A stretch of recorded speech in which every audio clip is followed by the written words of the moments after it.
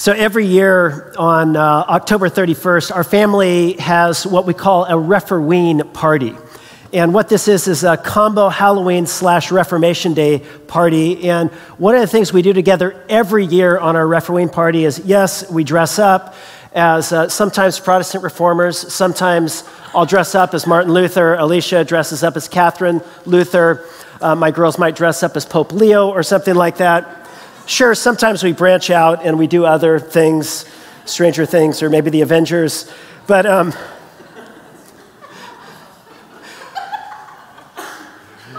every year on Referween, we watch together the movie that you just saw a clip from, Luther. I don't know, has anybody seen the movie Luther? So if you haven't, do yourself a favor and go home and watch it. It's in my top 5 favorite movies of all time. I've seen that movie like dozens of times, and I'll watch it a dozen more and still love it. But the scene that you just watched is at the very end, and it is a dramatic depiction of an event in the Reformation.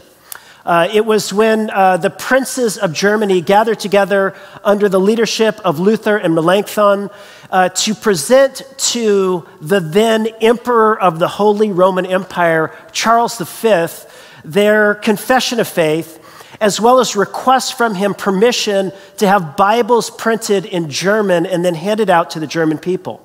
You see, one of the things that happened during the Protestant Reformation, one of the goals of the reformers was to get the Bible into the language of the people, because up to that point, the Bible had only been in Latin, and the people of Germany couldn't read Latin, and so they just didn't have God's word in their own language. And so one of the things that Martin Luther did, among many, many other things, was he translated the Bible into the German language, and then they had these Bibles distributed and read. And so here, under threat of their own lives, they're asking to have these Bibles printed and spread out. Now, as it goes in the history of the German Reformation, they were given permission to have these Bibles distributed. But a few years later, John Wycliffe would not be so fortunate. Wycliffe went through great lengths to have the Bible translated into English, and then he himself was convicted and drawn up on charges and brought before the King of England, and he would ultimately be strangled and burned for his work of translating and his efforts to have the Bible put into the hands of the people. The very last thing Wycliffe prayed, as the story goes, was, God, open the eyes of the King of England. And within 4 years of the death of Wycliffe, the King of England himself would end up having these Bibles translated and printed and distributed to the British people, or to the English. And so I just wanted to pause before we even pray and just think for a moment about the heritage, the history that we enter into this space on the heels of, and the great lengths so many people before us went through to have the Bible preserved and copied and translated and put into our own language so that we can have copies of the Bible ourselves. And even today, I think there's some 24 countries in the world today where the Bible is outlawed. And so it's a great privilege, it's a great honor, it's a great opportunity for us to have God's word in our very laps and in our possession. So let's just pray as we prepare to open up God's word as we continue in our series, What is the Bible? By the way, before we pray, wanted to remind you that we have a Q&A session in between first service and second service. And so if anything I say today evokes a question about the Bible, kind of how we got it, what this is about, or something from the content of the talk today, invite you to come to our Q&A time 5 minutes after we end this service. We'll meet back in here and we'll just spend some time engaged in dialogue and questions. So does that sound good? How you guys doing? Guys good? All right, let's pray.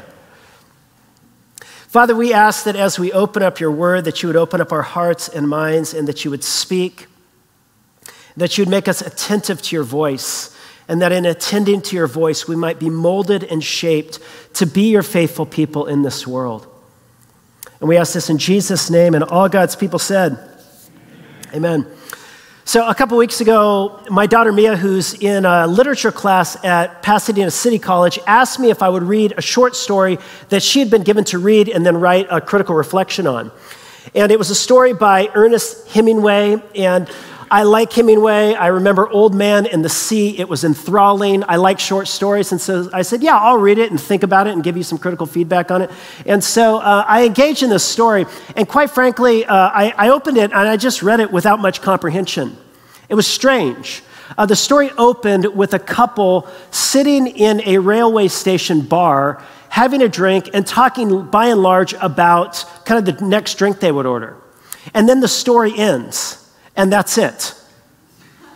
And Mia had told me before, she said, this is supposed to be one of Hemingway's greatest stories. And I just thought to myself, the same thought I had sometimes when I go into a great art museum and you look at some beautiful work of art that's abstract and you just think, like, it's worth $100 million. And you're like, I could have done that, right? And I had this thought, I'm like, what gives, And I'm kind of racking my brain, and I didn't want to tell Mia that I didn't get anything out of the story because I wanted to present that I was intelligent and thoughtful and that I have a great appreciation for literature. And so I did what every good father would do, and I went online and I looked up Sparks Notes. And I read to my absolute shock that this was a story about abortion. And I was like, abortion? How? What? And I looked back and I realized that I missed one critical word in the story, and it was the word operation. And once I saw that word, I went back in and I saw there was a lot of subtlety and nuance regarding the operation that was being had, probably because in that day and age and the time that Hemingway was writing, this was not a topic you talked about, openly. And so at any rate, I'm kind of like going back through, and all of a sudden it starts like, light bulbs start going off in my mind as I'm reading through the story. I'm like, whoa, this story's deep. And then I read it again and then read it again. And each time I read it, it seemed like new layers of meaning began to open up for me. And Mia was doing the same thing. And she's like, Dad, I think the story is about, the relationship between men and women. And then another read, I think it's about communication. And no, I think it's making a claim about abortion. And what is the story about? And we start, kind of like examining it. And oftentimes this is what good art does, right? It invites us to go back, and it rarely yields all of its secrets the first time around, right? And it demands something of us, that we lean in, that we listen to what the author or the artist is saying through what they have done. And oftentimes, the more you read, the more you go back, the more you see what you didn't see before. And I realized after the whole thing that the problem was not that Hemingway was so shallow and superficial, or all the literary critics and the English teachers had just, it was the emperor with no clothes. They had all bought into this great story. It wasn't great. It was just some lame thing. No, actually, the one who was superficial and shallow was not Hemingway. It was the reader. And, I realized as I was thinking about this, that this is often our approach to the Bible. Oftentimes, the first time we read through a passage or a section or a book of the Bible, we just think, what gives? What's the thing going on here? And it's easy to read the Bible in a superficial or a shallow way and then dismiss it. And this is not how we are invited to approach the scriptures. It's interesting. Jesus gives this little parable. We heard it read in Mark chapter 4. He puts it like this. He says, is a lamp brought to be put under a basket or under a bed and not on a stand? He says, for nothing is hidden except to be made manifest, nor is anything secret except to come to light. It's as if Jesus is saying there is revelation about God, there is meaning, there is wisdom for life that is there for us to discover. It's there to be revealed, but he says this, pay attention to what you hear. Or that could be translated, pay attention to how you hear. Hear what? Well, earlier in the story, or in the parables, we discovered that the hearing that he's talking about is how we hear, how we read, how we engage with the Bible, how we engage with God's word. And he says this, pay attention or take care how you hear. For with the measure you use, it will be measured back to you, and more will be added to you. And then he says this, the one who has not, even what he has will be taken away. But to the one who has, he says, more will be given. In other words, if you hear, if you read well, if you read attentively, if you pay attention, then there is more meaning, there's more understanding, there's more revelation that is there for you when you lean in. But the point is you have to lean in. You have to read well. You've got to hear well. You want to listen well. to God's word. And so what I want to talk to you about today is, what does that look like? What does it mean? How do we, as the people of God, listen to and attend to God's word? What does it mean, or how do we read the Bible well? And I want to share with you three, maybe four things if we have time, 3 or 4 things that it takes to read the Bible well. So number one, if you're going to read well, if you're going to take heed and gain more and more understanding and wisdom and meaning, number one, you need patience and persistence. You need patience and persistence in your reading. So the Bible, it can be hard to understand, right? I mean, I think we need to acknowledge that. I mean, there are some Psalms and Proverbs and, of course, the ethical teaching in the New Testament and maybe 1 Corinthians 13 that we can get. It's fairly accessible, but there's a whole lot of stuff in the Bible that's just hard to understand. I mean, just open to the second page and you find yourself in a garden with not one but 2 magical trees and a talking snake. And you think, what is going on? And a few chapters later, and you're in Genesis 9, and in Genesis 9, after a global flood, which is hard enough to understand, there's righteous Noah drunk and passed out naked in his tent. And his son Ham comes in and sees his father in all of his glory, and he goes and he tells his brother about it. And when drunk Noah finally sobers up and comes to and hears about it, he does what every good father would do. He curses his son Ham and all of his future descendants. One of these days, I'm going to write my own daily devotional on the Bible. I'm going to begin with that story. Have a blessed day, you know? And, you know, to be honest, Genesis is one of the more straightforward books in the Bible. Exodus is similar, but, you know, you get to Leviticus and you're learning about wall fungus and skin disease and bodily emissions and how to properly arrange the body parts of an animal on a religious altar.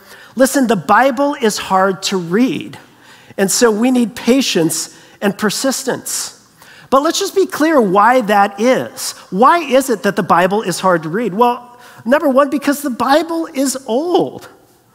You know, the Bible is an ancient text. We talked about this last week. You know, it was written, ages ago. You know, the newest parts are 2,000 years old. The oldest parts are 3,500 years old. And they had different categories of thought, and they asked very, very different questions than we do. And so the Bible was not originally written to late modern Americans. It was written to ancient pre-modern Israelites. And so it takes some patience and persistence to enter into what it's talking about. And of course, it's not just old, the Bible is also foreign. So this is the first line in the Bible. Can anybody read that? In the beginning, God created the heaven. Yes, we can translate, yes, it into English. I love it. So, you know, I remember in seminary, when I was in my first day of Hebrew, I remember they said, look, for most people, you know, said at a kind of like practical level, Hebrew is actually easier to learn. The rules are easier. It's not as complicated as Greek. But the thing that people find so difficult about Hebrew is it's just so other. It's just so strange. It's just so foreign. And when you learn more and more about Hebrew, the Hebrew language and the ancient Hebrew mindset, you realize that they operated in such different categories. They use language differently, and they draw upon simile and metaphor, and they use poetry and numbers, and there's a complexity and sophistication to this language that's beautiful and wonderful, but it's very, very different and foreign from our own. And of course, it was written in a very different place than what we grew up in. You know, we're in a technological age that followed along the heels of an industrial age. But the ancient world out of which these texts came is an agrarian society. It's very different. And it's in the Middle East. It's a very different part of the world. And these Jewish folks, they were in a very different social location from our own. You know, it's interesting, you know, when you think about who these Hebrews were, you know, they were not a strong empire like, we're in the strongest, most militarily equipped, most economically robust nation in the history of the world and on the planet. That was just not Israel. You know, for 400 years of their history, they were slaves. And then they were wanderers, homeless and landless in a desert.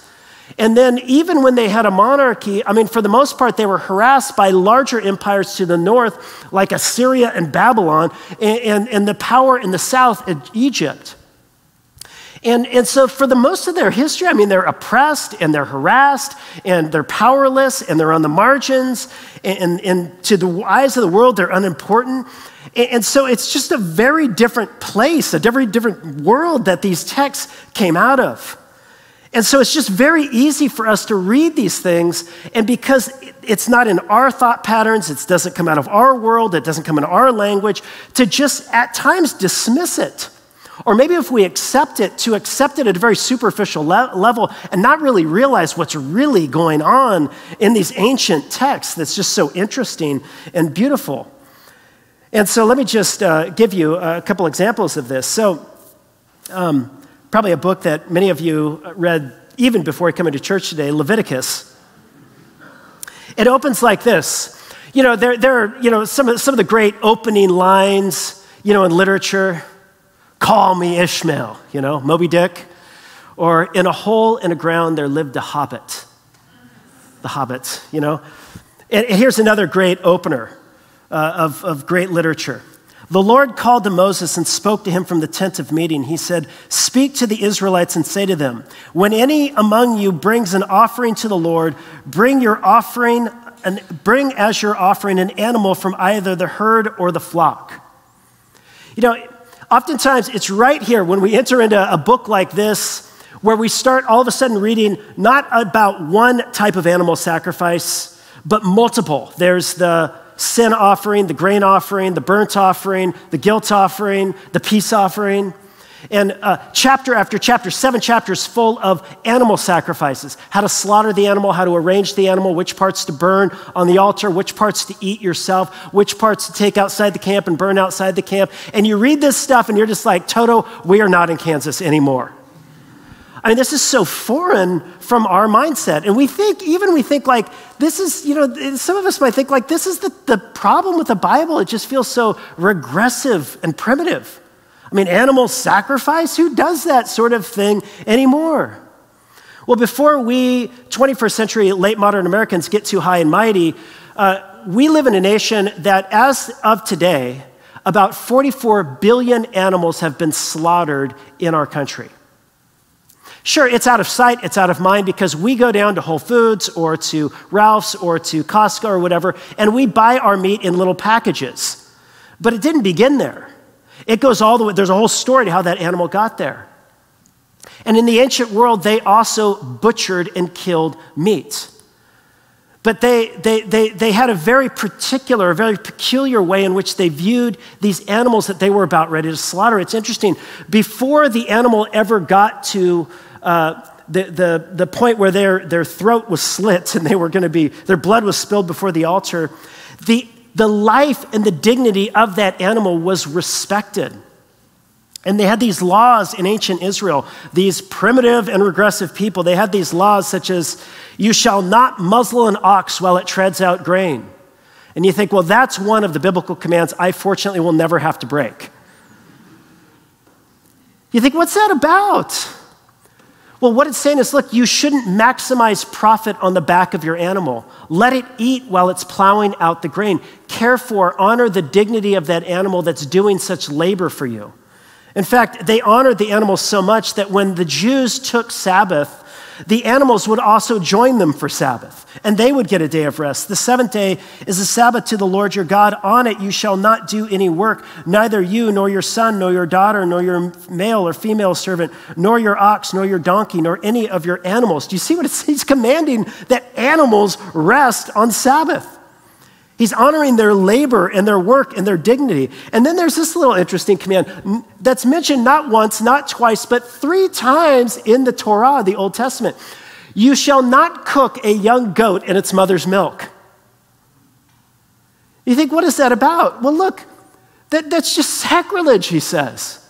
How dare you take that young goat, that you're going to eat and cook it in its mother's milk? Honor the dignity of the life of that animal. And then, of course, the Jews were commanded not to eat the blood of the animal. Why? Well, because the text said the life was in the blood, but you shall not eat the blood because the blood is the life. You must not eat the life with the meat. And I think what he's getting at there is you need to honor the life of this animal and recognize that this is a gift from the hand of God. So long before the animals would ever wind up being slaughtered at an altar, they lived this life of dignity. They were treated with honor as a creation of God. And then, of course, when they were slaughtered there, what was happening? Well, very often it was an offering of gratitude, saying, God, thank you that you have given this beast to me.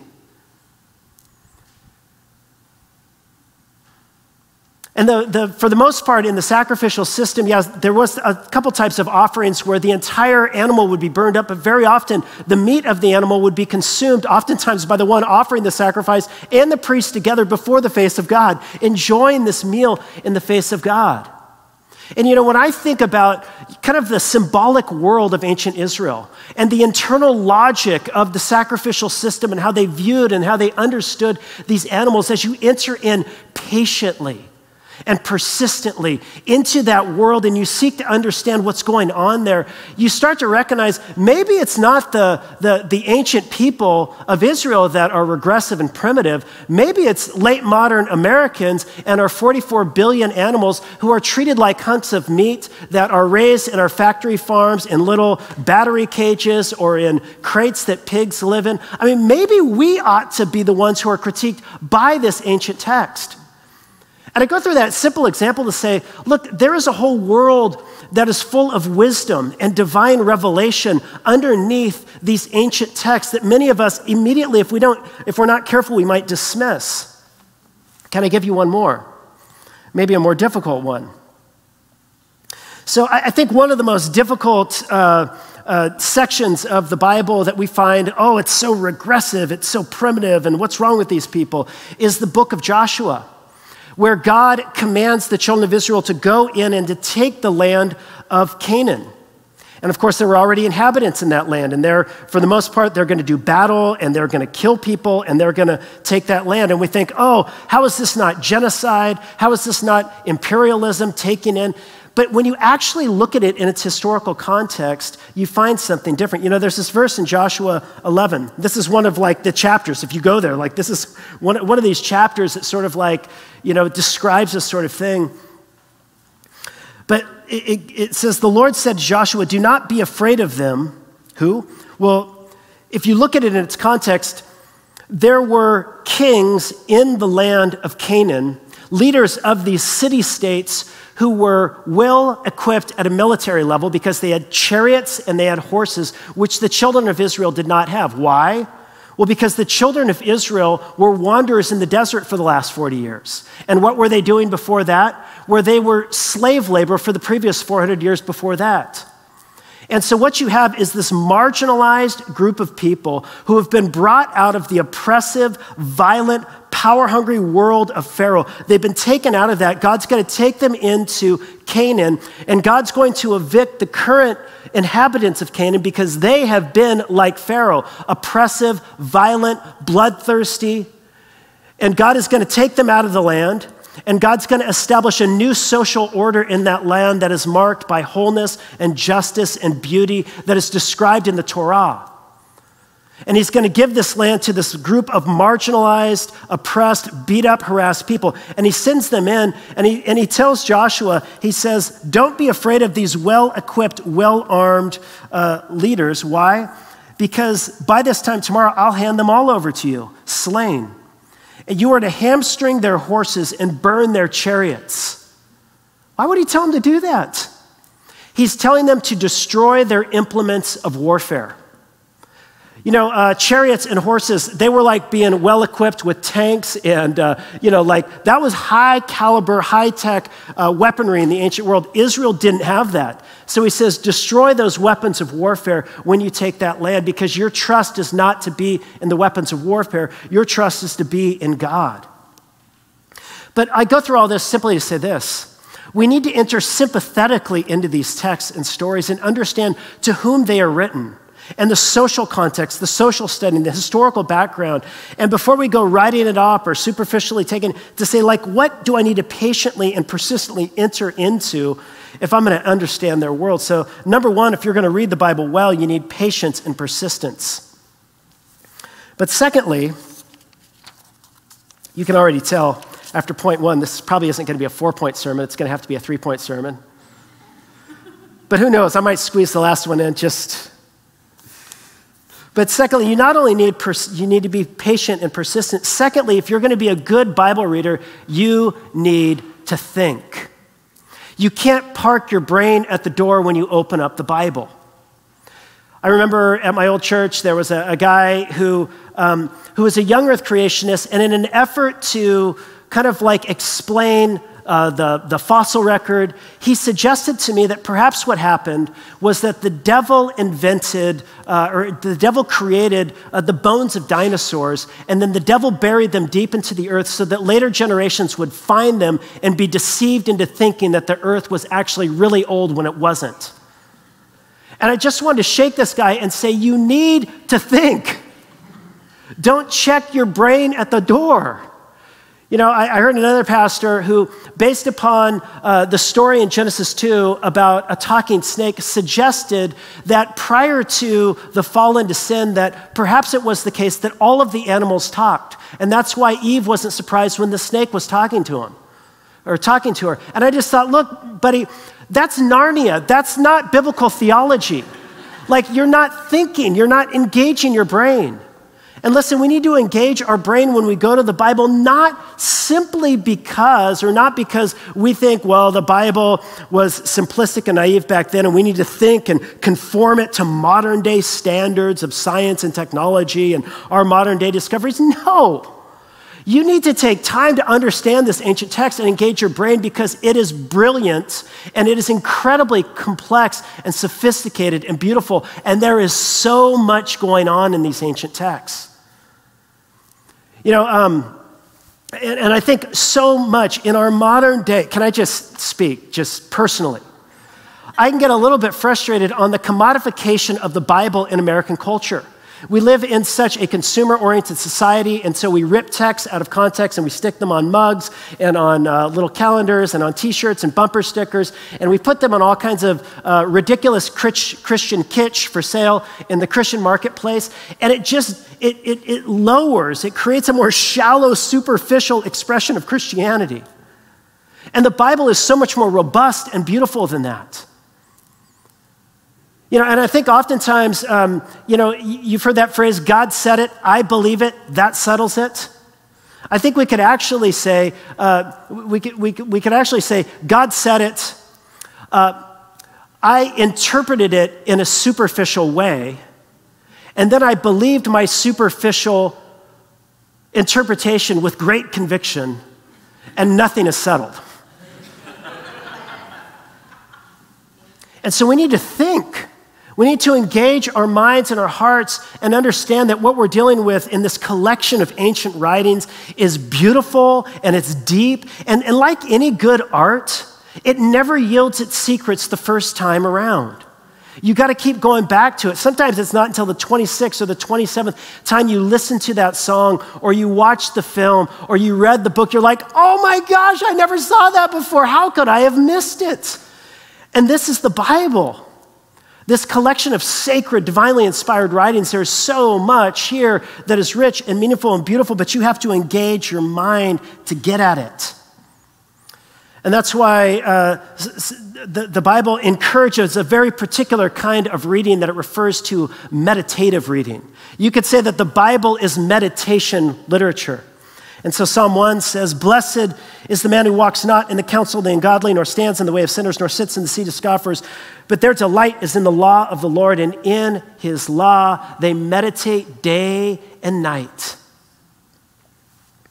That word meditate is a beautiful and interesting Hebrew word. It's a word that's used in other parts of the Hebrew Bible to describe a lion that is chewing on and kind of like gnawing on the bones of its prey. And you know, sometimes I'll put out not sometimes, every time I put dog food in front of my dog, Brutus, he immediately, almost with one breath, inhales the thing. But if I give Brutus a bone, Brutus will take that thing outside and you'll see Brutus just get lost in this bone, just chewing the thing, gnawing on it, absorbing from deep within its marrow, the nutrients that are hidden deep within it. And this is the language, the word that's used to describe our approach to Scripture. It is something we chew on over the long run. It's not something we just simply engage with. And I know some of us might think, well, can't God just give us a little more simple book? Why would you want that? Why would you want something that isn't so interesting and that demands so much and that can engage so many people throughout so many generations and so much academic scholarship and so much thought and yes, the Bible is shallow enough for a child to play in, but it's deep enough for an elephant to drown in. And there's depths there, but the way you get at it is through slow and meditative reading. Going back again and again. Biblical scholar Ellen Davis put it like this. She says, reading the text more slowly is essential for learning to love the Bible. As we know from other areas of experience, giving careful attention is not just the outcome of love, it is part of the process of growing in love. We love best those for whom we are obligated to give regular and demanding care, a child, an animal, a sick or elderly person, a plot of land, an old house. Inching patiently through Scripture is an act of love. Blessed is the one who meditates, who chews on Scriptures day and night and keeps going back and back. Why? Well, because this is a complex, beautiful, ancient, historic, incredible, sacred set of writings. But also, as we talked about last week, this is an incredibly interconnected, interwoven assortment of writings. I showed this last week, and it's a diagram that demonstrates just how interconnected the Bible is. Each line down below represents a different passage of Scripture. The length of the line represents how many times that passage is quoted in other parts of the Scripture, and then the line takes you to those other places where it's quoted, so that you begin over time to see these interconnections, and your mind just starts to be blown. And so let me just give you an example. In Mark chapter 14, you see Jesus, and he's standing before the high priest. And they say in exasperation, "Tell us plainly, are you the Christ or not?" And finally, after silence before their face, he opens his mouth and he says, "I am. And you will see the Son of Man sitting at the right hand of the Mighty One and coming on the clouds of heaven." And I remember seeing this text years ago and thinking, this is a strange response. He tells these high priests, you're going to see the Son of Man coming on the clouds of heaven. But the more time I've spent over the years with this passage of Scripture, the more I've kind of spent time in the Scriptures, I started to see the interconnections. This passage in Mark 14:62 is a hyperlink that takes us back to Daniel chapter 7, verse 13 and 14, where Daniel in his vision sees these crazy beasts that are coming up out of the sea, which represent the beastly kingdoms of man that are being destructive and violent and oppressive and terrible all up and down the earth, and they're this is what they're doing. They're just, the beast coming out of the sea. And then there comes a point where the authority to exercise rule on God's earth is stripped away from the beasts, saying that the day is coming when inhumane, beastly, kingly rule will be stripped from humans. And it will be given, it says in the text, to one like the Son of Man who comes to the Ancient of Days on the clouds of heaven and receives from him a kingdom and power and glory and authority, and over him is given rule over everything. And Jesus is saying before these high priests, you are going to see, I will be raised from the dead. I'm ascending to the Father's right hand, and all authority in heaven and on earth is given to me. But Daniel 7 is a hyperlink that takes us back even further to Psalm 110, verse 1, which is actually the most alluded to and quoted verse in the New Testament. The Lord said to my Lord, sit at my right hand until I make your enemies a footstool to your feet. And it's calling to mind this idea of a son of David receiving a kingdom and power and authority, and underneath that authority, underneath the feet of the ruler that God gives humane authority to, are going to be all of the enemies of God, sin and death and darkness. But that text takes you back even further to another text before that, Genesis 1. There it is. Takes us all the way back in the garden with that talking snake, where there is this promise that one day there is coming an offspring of the woman who will crush the serpent's head. And it says, he will bruise your heel, but he will bruise your head. And why? Well, it's because stepping on the head of the serpent, the powers of sin and death and darkness, is going to be the foot of the eternal Son of God. And so he says all authority in heaven is going to be committed to him.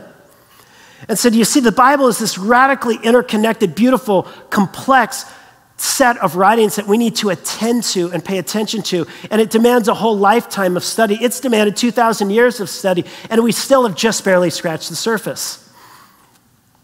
All right, we'll do one more. Is it okay? Yes. All right.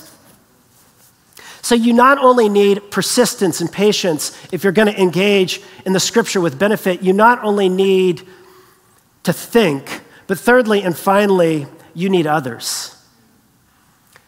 You need others. The beauty of the Reformation is that the Bible got put into the hands of every person. The challenge of the Reformation is that the Bible got put into the hands of every person. And each individual reader became their own pope, their own authority. And from that has sprung all kinds of heresy and weird teachings and doctrines and the splintering of Christianity over these last 500 years. But here's my point. When you go to the Bible, you can't go alone. When you go to the Bible, you need to come with a community of readers who have read before you, who have read beside you, who have read in different parts of the world from different social locations where they've had different experiences. And so they approach the text differently, and they see things that you didn't see because of their difference from you. And because you're different, you experience the text differently. You come together and you have a greater understanding. Colossians 3 puts it like this: let the word of Christ dwell richly among you. It says in you, but in the Greek, it's among you, teaching and admonishing one another in all wisdom. The study of Scripture is something that should be done in community, a global community, a historic community. There's a great example as to why this is so important that's taken from a book that I was reading this last week. And it was called What Do They Hear? And the author is Mark Allen Powell, and it's interesting because he's a seminary professor, and he did this scientific study where he got together 100 American Bible readers or Bible teachers, and he had them read together the story of the Good Samaritan. The prodigal son. And then he had 50 Russian Bible teachers read the parable of the prodigal son. Actually, he read it out loud to them, and he asked them this question: What are some of the details that stood out to you in the story? So they were going to come back and they were going to retell the story. Well, there was one detail that 100% of all Americans saw, but only 34% of Russians saw. And then there was another detail of the story that only 6% of the Americans saw, but almost every one of the Russians heard. And the detail that the Russians heard, but the Americans didn't, was, and there was a famine in the land. These particular readers were from St. Petersburg, Russia, and it turned out that there was a horrible famine in St. Petersburg, Russia, within just after World War II. And it was so bad that people were dying in the streets, and tens of thousands of people suffered under this famine, and it was just stuck in the collective memory. And so when they heard the story, they caught on to that detail. The detail that the Americans heard, but only 34% of the Russians heard, was the detail, and he wasted all of his money.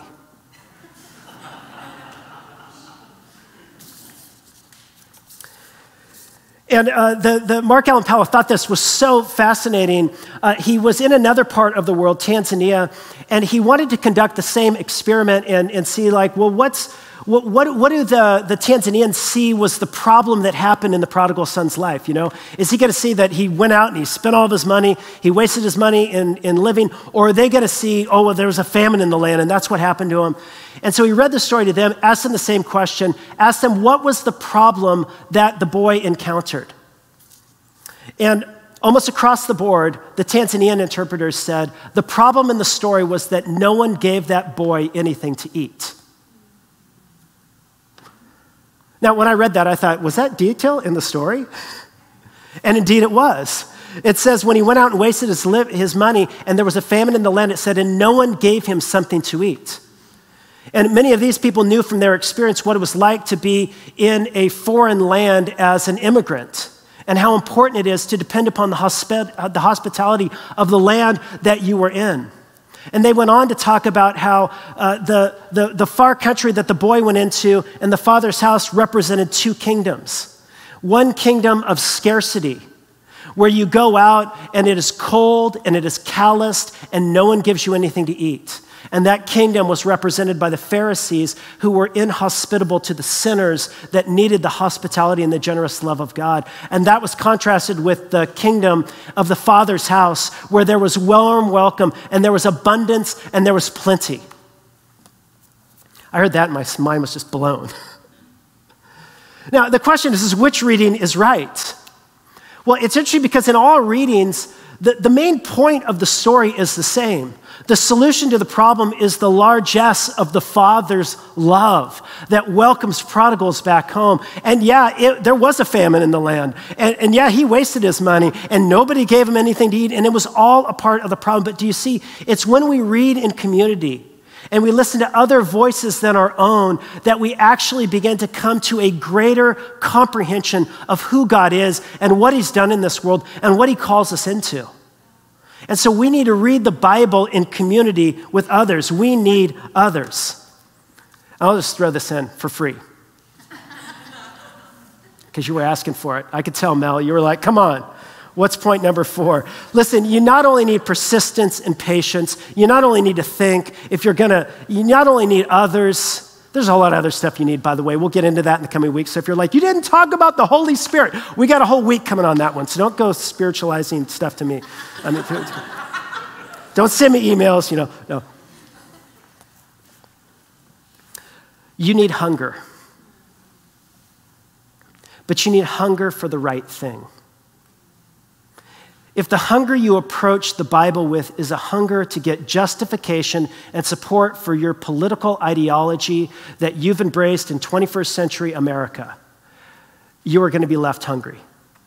If you go to the Bible looking for fodder to feel like you're right and you're assured that you're right and everybody else out there is wrong, you are going to be left hungry. But if you go to the scriptures with a hunger for God, with a hunger to know the Father's heart, with a hunger to encounter the true and living God.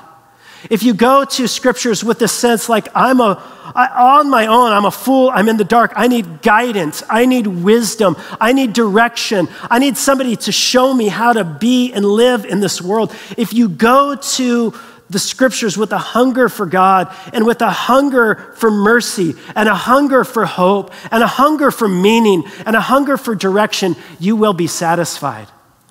You will find that all those who seek find, and all those who ask receive an answer, and all those who knock will find the door opened.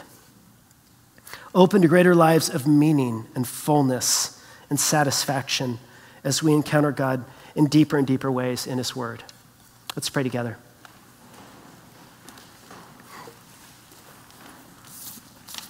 Father, we ask that as we go out from this place and we head into our week, that you would expose that deep hunger that we have in our hearts for you.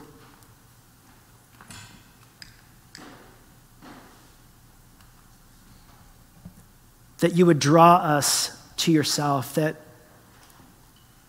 you would cultivate in our hearts virtues of patience and love and attention as we enter into this sacred collection of writings that you have given to us And I pray, God, that through your word we might know you, and we might know your Son, Jesus, and we might be drawn into greater fellowship with him. And it's in his name that we ask these things. Amen.